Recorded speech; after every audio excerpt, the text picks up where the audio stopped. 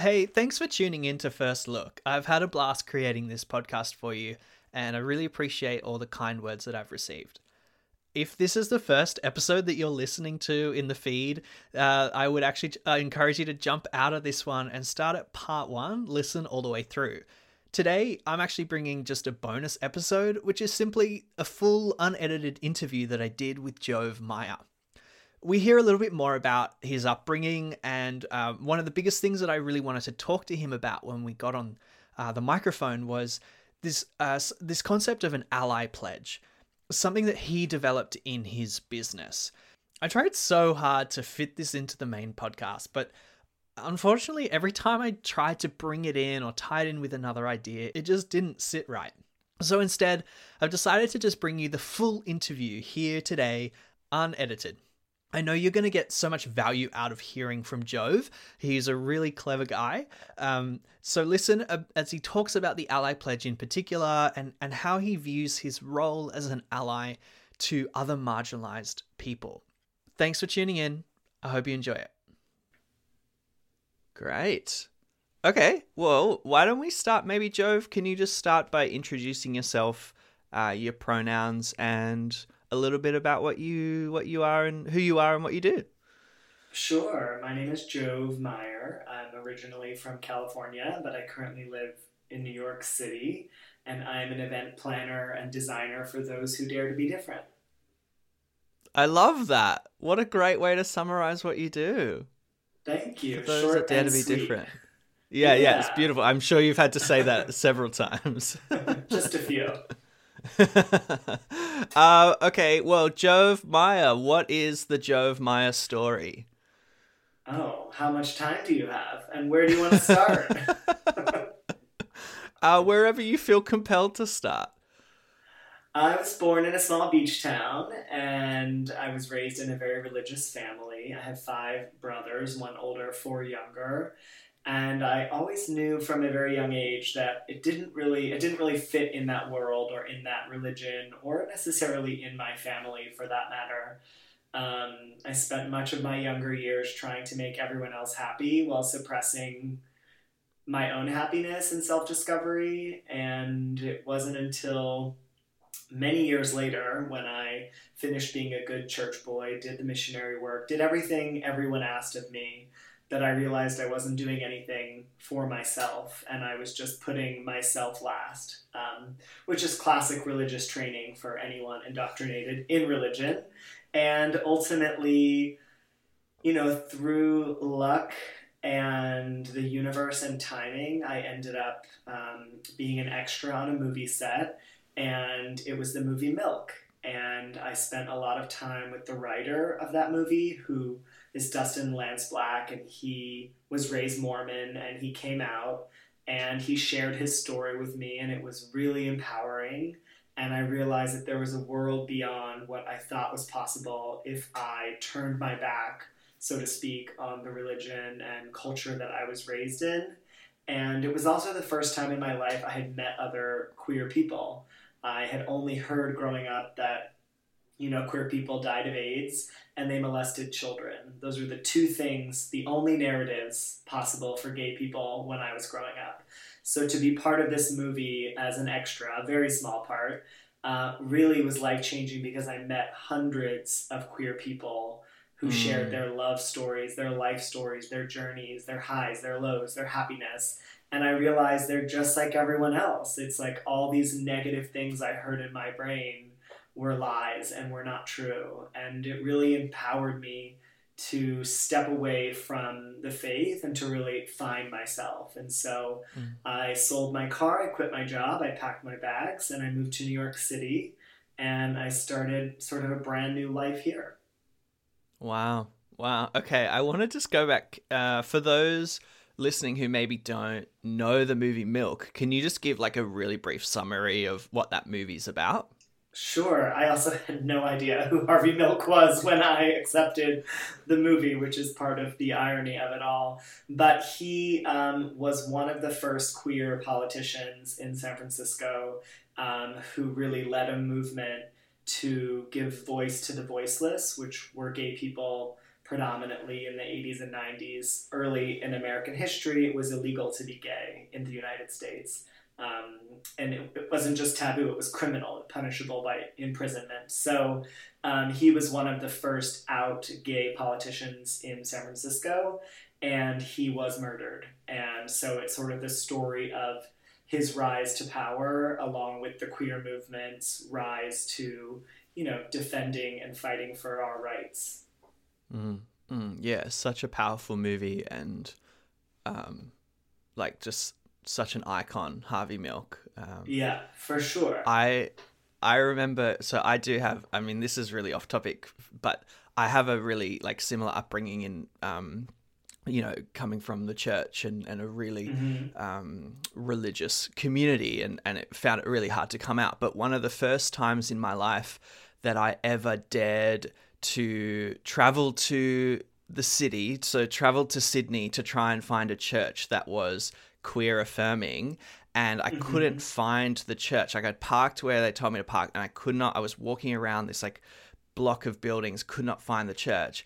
And there was a man that I saw walking around wearing a Harvey Milk t-shirt. Oh, wow. And I was like, okay. Well, I know that the church that I'm going to is queer inclusive. So I said, Hey, are you going to church? And he said, Yeah, I am. I said, Can I follow you? I don't know where to go. So that's the first thing that I think of when I think of Harvey Milk now is my first time going to a queer inclusive church. Yeah. Sure. Yeah. Okay. So Jove, just so I've got a sense of the timeline, when did you move to New York? Yeah, 2008 is when I moved to New York City. Okay, so well before we had the Supreme Court decision around marriage equality. Yes, well before. It's odd because I was working, when I graduated, I began really working full-time in weddings. And when I first started working in weddings, it wasn't legal for me to get married. So it was a weird space to be in because here I am providing services for some people, but these services weren't possible for myself or other queer people. So it was a very strange conundrum to kind of be in. And when same-sex marriage passed in New York State, it was a huge celebration. But obviously when it went federal, that was an even bigger moment for our country. And now we're all a little scared, to be perfectly honest, based on the leaked ruling from the Supreme Court around Roe v. Wade. We're all pretty nervous that we're next on the chopping block of Supreme Court decisions that once carried weight and importance now seem to potentially be, to be changed not in our favor or not in the favor of equal rights for all people. Yeah, this is I guess I've been keeping an eye on what's happening, obviously, in the last 24 hours or so, but totally not tangential, but really just not at all something that I was anticipating. I'm based in Australia, so I don't pay a lot of attention to what's happening, with the Supreme Court in the States. Sure. We've got our own things that we're doing here. But yeah, really, as you say, that's a really scary prospect, and it really does put a big question mark over some of these other decisions that have been made by the Supreme Court, in a more liberal-leaning Supreme Court, and now kind of moving back to those conservatives. So maybe just because this is totally not something that I have anticipated as part of content for the podcast, but can you talk a little bit more about why is there a fear, or why are we a little bit nervous about this? Sure. I mean, contextually, Roe v. Wade is 50 years old. Same-sex, marriage equality in the States, was passed in 2015, is 7 years old, and then between the two of those, interracial marriage equality was passed, So anything that's moved our country forward towards full equality for all Americans has basically happened through the Supreme Court. States can individually pass their own legislatures, the laws that affect people living in those states. But if it doesn't make it to the top of the land, the Supreme Court, then it's an uphill battle, and you're dealing with conservative states and liberal states, and opinions vary regionally in this country pretty dramatically. So what's scary is Roe v. Wade was the law of the land, and it is the first time in the history of our country where a Supreme Court ruling has been overturned and basically rejected. And so the premise that they are using is that it wasn't part of the original Constitution. So when Ruth Bader Ginsburg fought for abortion, she used language in the original Constitution to define a woman's right to choose. And now they're basically alluding to the fact that it wasn't originally in the Constitution, so it cannot really be added or changed. And so the line of thinking is, with that same logic, marriage equality is next in line. I mean, they're very vocal advocates against women's rights to choose, against trans children, adults, anything trans, and for sure marriage equality. It's, you know, the three biggest things the conservative movement, the religious movement is against. In their mind, it's anti-family, it's anti-normal, it's anti-society, community, and they're still living in the Stone Ages where, you know, it's archaic thinking about us as people and as a society and as a community. And so that's the fear, is because it's not in the Constitution that they have now, if they do indeed overrule Roe v. Wade, then they can overrule the case that led us to win our victory for marriage equality. Yeah, it's really scary. And yeah, my thoughts are with you. And I guess like at this point, it's not that it's happened, but it's looking really likely that the train is headed this in abortion that direction. is Yes. Well, and with the leaning of the court, you know, it's not in favor of equal human rights. And so for me, it's something that's just inexcusable, because we're people, we're humans. These aren't opinions, these aren't feelings, these are facts. I was born gay, period. There's no switch, there's no choice. You were born straight, I was born gay. In the same country, we deserve the same rights, period. Same with, you know, women who are wanting to have a baby or are not in a position to have a baby.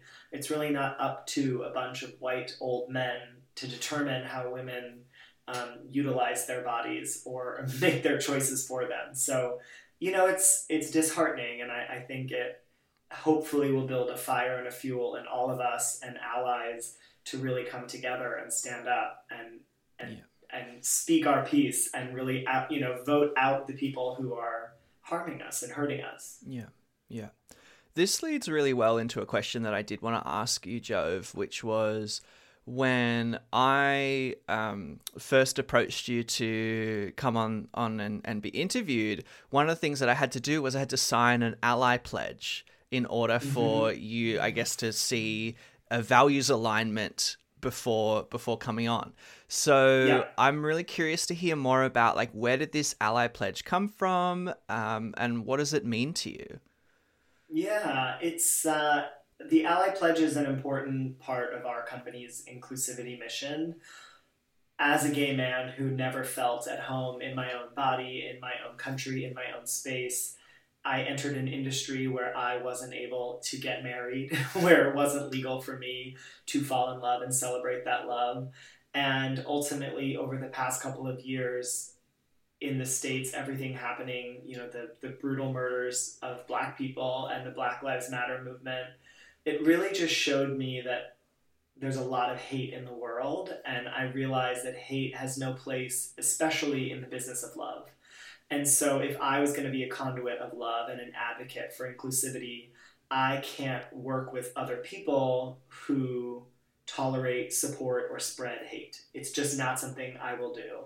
And so previously, I lived in the assumption land of, you know, if they're working with me, this openly gay wedding planner, designer, they obviously are an ally or a friend. But you know, assumptions are often incorrect. And so as I tell all of my clients and all of the industry professionals I work with, we have to stop assuming and start asking.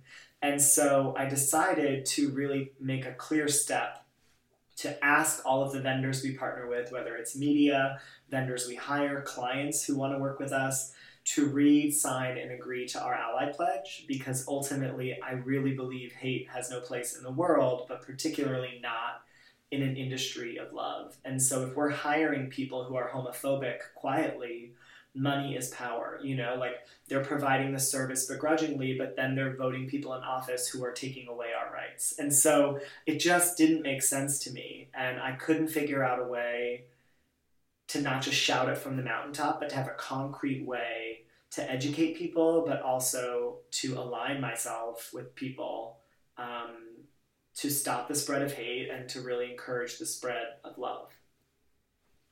Can you tell me more about the process of actually writing the words of the pledge? Like it's a pretty lengthy document. So how did it come about that you figured out what you wanted to say?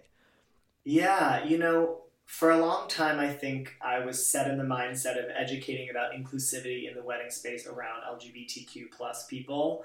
That's my wheelhouse. That's my personal experience. That's my professional experience. It's my contribution to our industry to make us a more inclusive industry.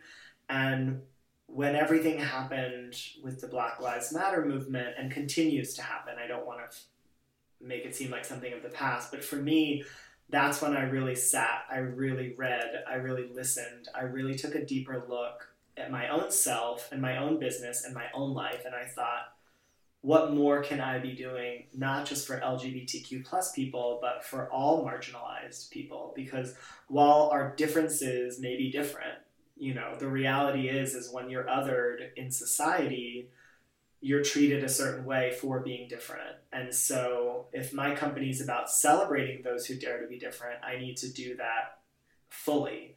And so, I did a lot of reading, I did a lot of listening, and I also spoke to a lot of friends and professionals, and I shared my thoughts. And I realized, in our industry, there's a lot of pledges, against Asian American hate, against Jewish hate, against Black hate, against gay hate.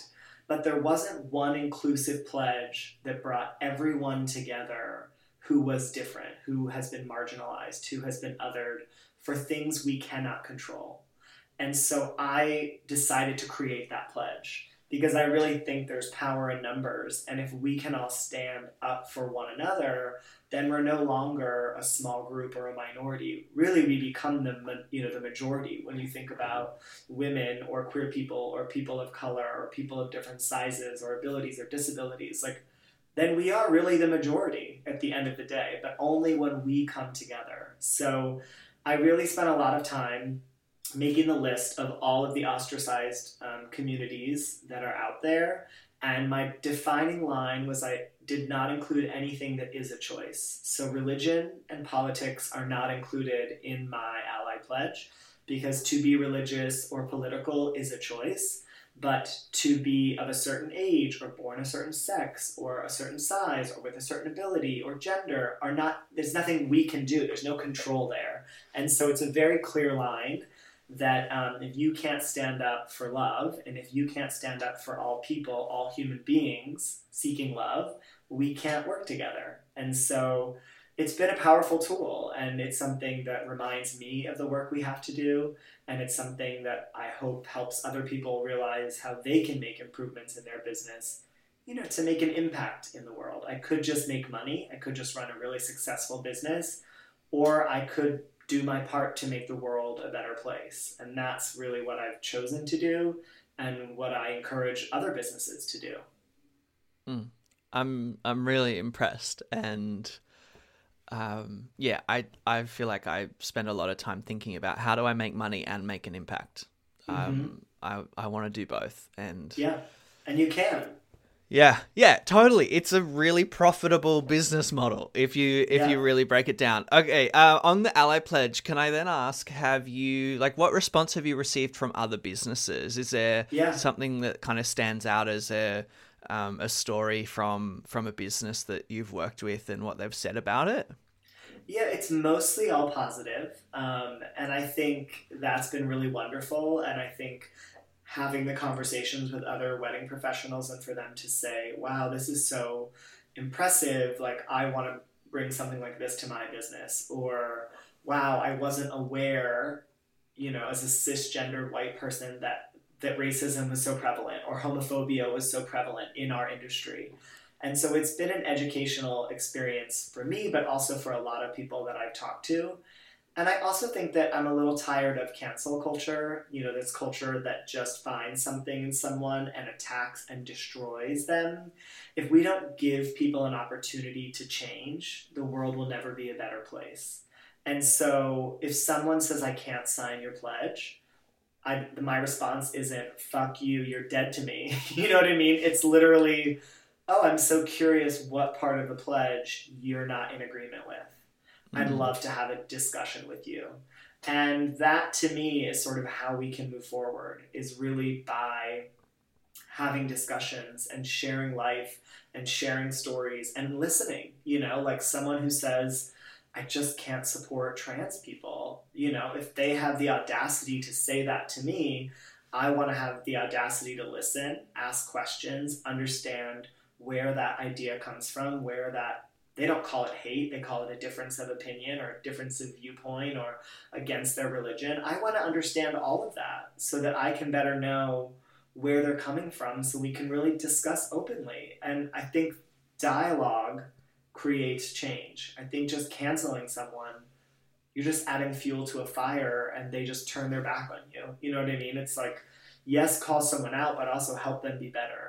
Otherwise we're not making progress. And so, yeah, we've had some uncomfortable conversations, but for the most part, if someone is very against it, they just don't sign it, and then we don't work together. But if they're open to a conversation, that's my favorite part, honestly.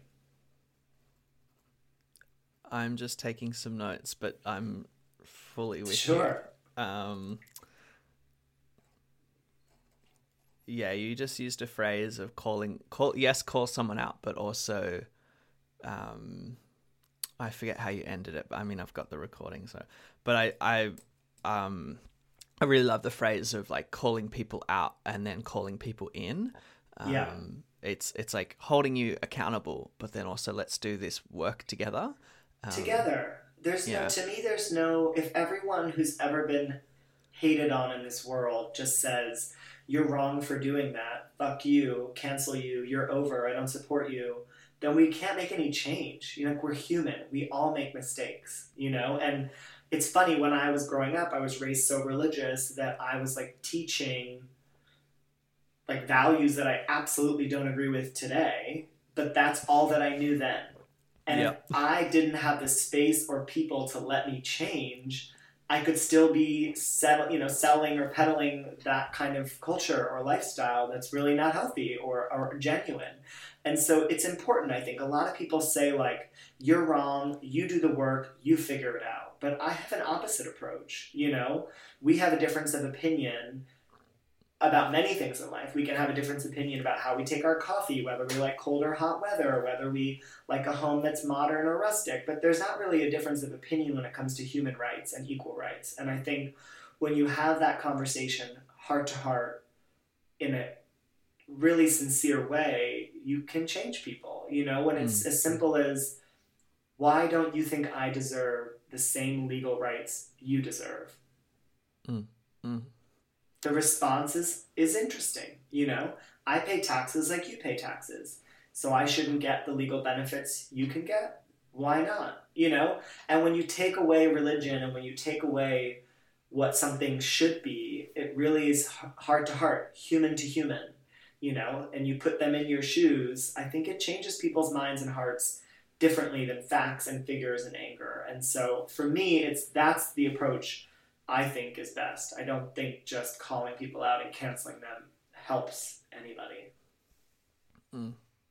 So good, Jove. So good. I'm just like, I don't know, I'm sitting here in agreement with everything, and it's really lovely to just hear your conviction and enthusiasm for equality. And I think that the world is made a better place when we have these conversations. So I'm really appreciative.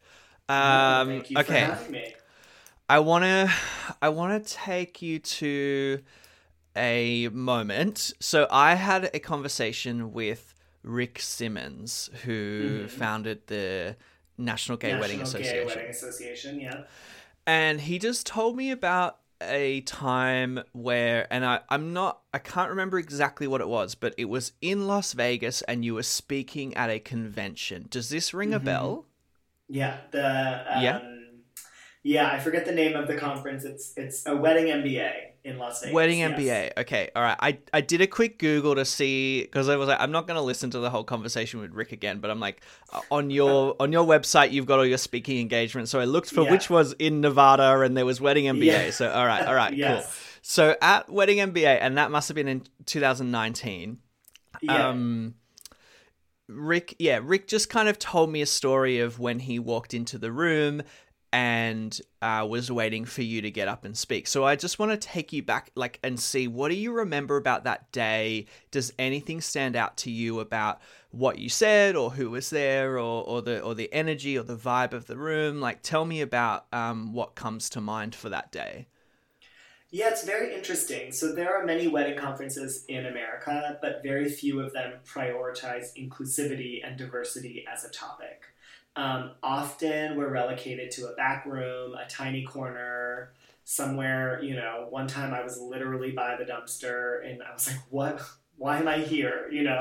I've been speaking about this issue for many, many years for little to no pay because I think it's important. And when they reached out for me to speak there, I was very excited. And to be honest, they were like, we'll give you the main stage if you want to talk about design trends. And I was like, thank you. I am more than just someone who talks about equality and inclusivity. I do also do design, and it is a passion of mine. But no one else at your conference is speaking about inclusivity. So I think I'd love to speak about that. And they were like, okay, we'll give you like a breakout room then.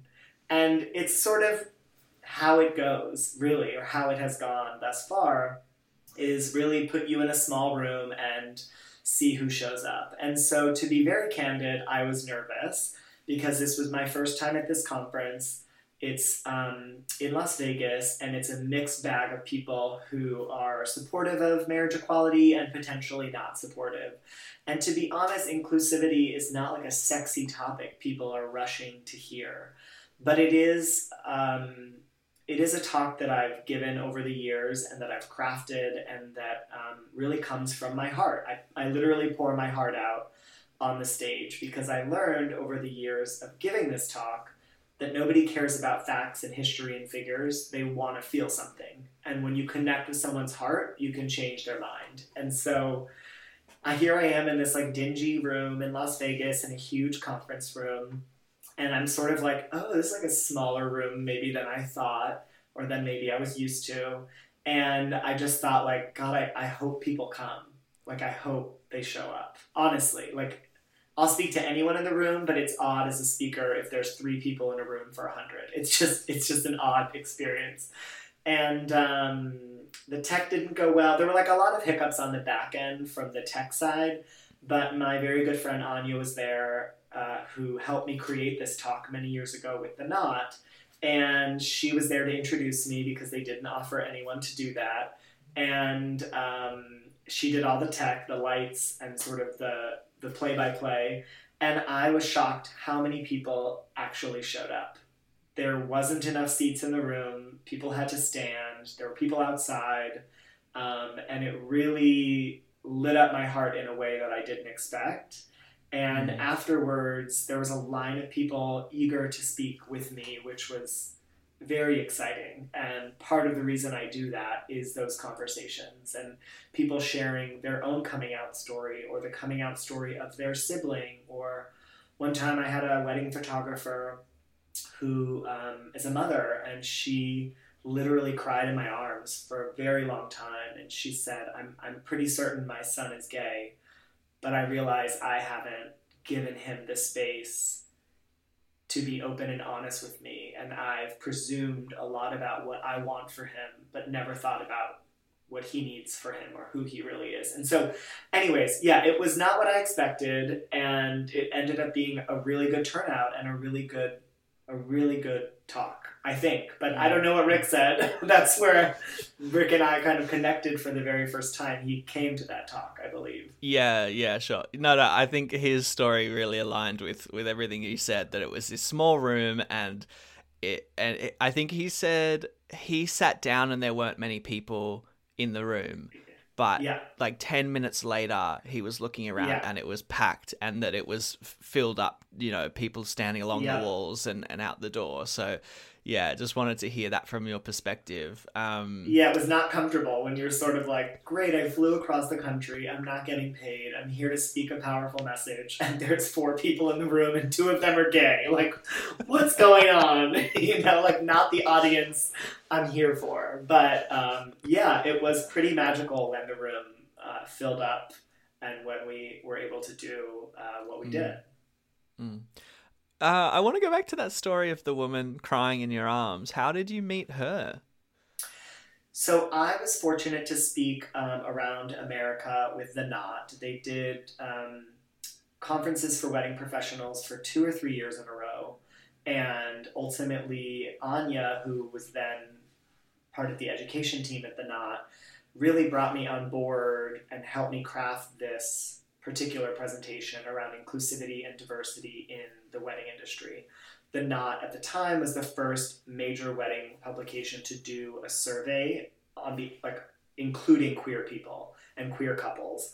And so it started out with me presenting the results of this survey so wedding vendors could learn the facts and figures so they could help their business, understand sort of how to attract and approach and work with queer couples. And then it really evolved from there into something a little bit more emotional and personal and intimate.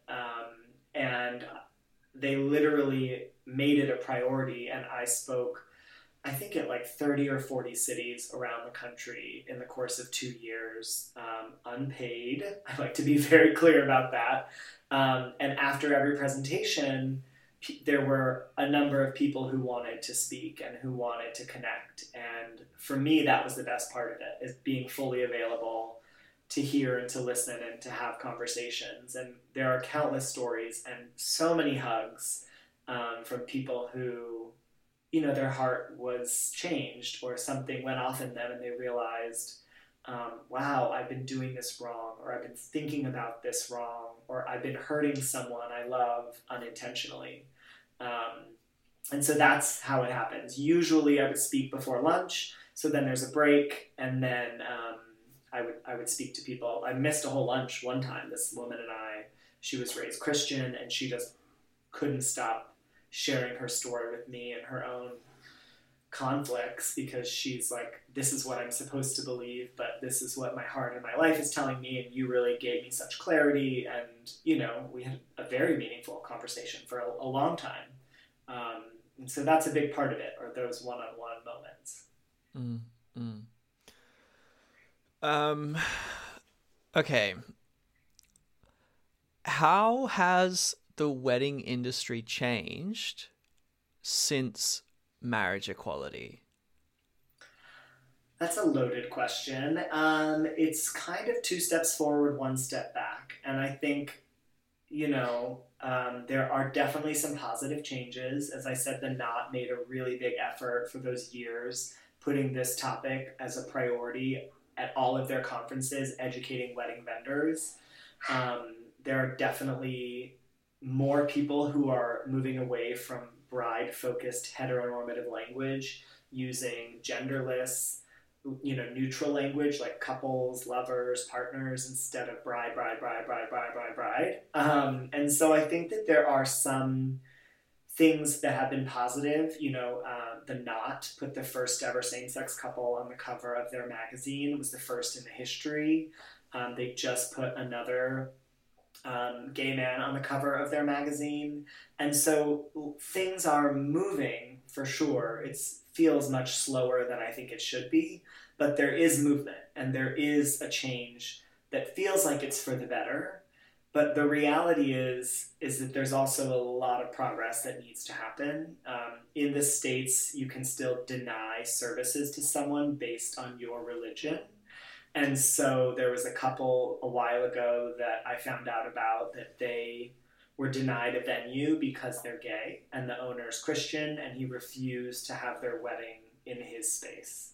There's another couple that went all the way to the Supreme Court, that they wouldn't make the cake for them. Another couple, they wouldn't make the invitations for them.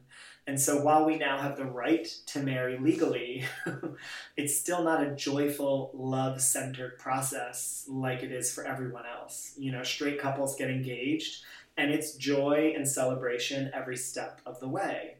Of course, there's stress and family drama. That's everyone. But for same-sex couples, we're still living in a society where you have to say, I really love your work. I love everything about you. I really hope, you know, you're available on our date, and we really want to work with you. Oh, and by the way, we're gay. And there's still that, you know, 6, 7, 10, 20 seconds where someone can bring you back to the most painful part of your life by rejecting you and rejecting your love and rejecting your journey. They're rejecting way more than just your desire to work with them. And I don't think they intend that, but that's the reality, you know? And if that has to happen 10, 15, 20 times per couple, per wedding, the joy of your wedding is diminished before you've even gotten there. And it just shows how much more work we have to do. You know, I wish I didn't have an ally pledge. I wish I knew everyone believed in the good of all people. But the reality is racism is real, and homophobia is real, and transphobia is real, and xenophobia is real, and sexism is real. Like, all of these things are still real, and they're still prevalent. And in some ways, given our political situation in the States, it's getting worse. And so, yeah, it's a mixed bag. I'm grateful for the right. I'm grateful for the progress, but we can't rest on our laurels because it's not going quickly or smoothly or all in the same direction. You know, it's still swimming upstream for a lot of people. So if we look forward and you think about all the progress that maybe needs to still happen, what does the future of the wedding industry look like? I mean, in my mind, I'm hopeful that the future of the wedding industry is filled with young people, you know, a new generation of blood that comes in and doesn't care about your gender or your sexual orientation, your sexual identity. They just care about the kind of wedding you want to have. You know, the future of the wedding industry is love-centered, it's love-focused, period. And it's not generic, and it's not heteronormative. It's fresh, it's exciting, it's unique, it's exactly what love is, right? It's not scripted, it's not traditional, it's not by the books, because that's not love, that's not a marriage, that's not a relationship, right? It's anything but those things. And so I think that as a newer generation comes in, priorities are shifting. You know, previous generations of people in our industry were focused fully on money or fame or both. They didn't necessarily care about moving human rights forward or moving equality, the needle on equality in weddings. They just cared about their business, and they cared about being famous or being known or being successful. And none of that is wrong, but I think the newer generation cares about those things, but they also equally care about access for everybody, and they care about inclusivity and diversity and intentionality. And so I think the future of the wedding industry is intentional. It's people doing things because it matters to them and it's the right thing to do. You know, less waste in floral, less waste in food, less doing because you think you have to, and doing because it's meaningful to you and your partner. And I think that really that's the way it's moving in general, and I think it will only continue to grow and gain momentum from here moving forward. The future of weddings is intentional. I love it. Yeah. Yeah. All right. I have one last question for you. Sure. What can wedding professionals learn from the queer community? Oh, I think there's so much to learn from the queer community. I think learning that community is everything is a big part of it. I think that, you know, a lot of people say community over competition these days. But I think really if I didn't have a community, I wouldn't be where I am. If I didn't have people I could rely on, I could trust, I could listen to, I could learn from, I could give back to, I don't know where I would be. And so I think a big part about our community is it embraces and celebrates people for who they are, not who we want them to be, who society wants them to be. And I think the wedding industry can definitely take a lot from that, And if everyone stopped performing and started being who they are, I think the industry would be a much better place to be in. It'd be more genuine, it'd be more diverse, it'd be more interesting, and people would be less tired of performing, of putting on acts to be famous or well-known or strong or this or that or whatever the armor is that everyone carries around every day. Because I think that's the beauty of the queer community, is really celebrating who you are, whatever shade of skin you have or size you are or ability or disability or age or gender. Like, your beauty in this world is you and no one else is you. So stop trying to be somebody else, And I think the wedding industry could take a lot of that and really make it a better place for everyone. Mm. Oh, it's so good.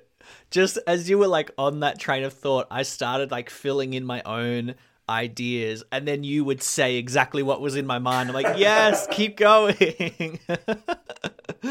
So good. It's just true. And it's really how I feel, and in saying it, it's a reminder to myself. I'm not perfect. I make mistakes. I'm always growing. I'm always learning. But it's like saying it as a reminder, and saying like, put down your armor and just be yourself. Yeah, vulnerability is very difficult, but there's no greater place to be than yourself, because that's the beauty of life. And the sooner we can be ourselves, the sooner we can be free and happy genuinely, and not chasing likes or chasing friend groups or chasing things that aren't meant for us. I think when I started, I chased so hard. I wanted so badly to be in a certain group of people, to be with the top tier planners and to be with the best. I'm air quoting top tier and best because, in my mind, that was a certain group of people in New York City. And I worked very hard to be in that circle. And when I finally got in that circle, I realized, what am I doing here? They don't care about me. They're not invested in me. And we're not even the same. Our values don't align. Our beliefs don't align. My biggest word of advice is really the people you come up with in the industry, that you start with, that you build relationships with from the ground up, are your people. Grow together. Don't reach for something that's not meant for you. Build something that is meant for you and for others. And to me, that's been a big learning lesson over the past 10 years. Fantastic. Yeah. All right. Well, thank you, Jove. My pleasure. That's all my questions. I don't know if you have any questions for me that you wanted to ask before I stop recording. Well, I'm just curious, what inspired you to do this? Why are you making this podcast? Yeah, good question. So I launched my own ally training for wedding professionals about 6 months ago. Okay, and so I did like a few live Zoom workshops, and then I transitioned that to be like a mini online course that people could do self-guided. And so then I was like, in preparation for Pride Month, I was like, okay, well, kind of want to do a little like rejig of the training and, maybe just kind of relaunch that to a new audience. And I was like, how am I going to promote the ally training? And then I thought, all right, well, maybe I want to create a podcast that becomes the vehicle to promote the ally training. And so then that just kind of evolved into a much bigger project than anything that I had really anticipated, which was I really just want to tell stories of people in the wedding industry who are talking about the things that I feel like we need to talk about, which is inclusion. And I've met just some phenomenal people in this journey. And so I'm really excited by documenting it and then like packaging it up in a way that is profound and entertaining and educational all at the same time. So that's the goal. We'll see how we go. Good. No, you're going and you're doing, and it'll be great. Yeah, thanks, Jove. Thank you. All right, I'm gonna hit stop, but don't go anywhere yet.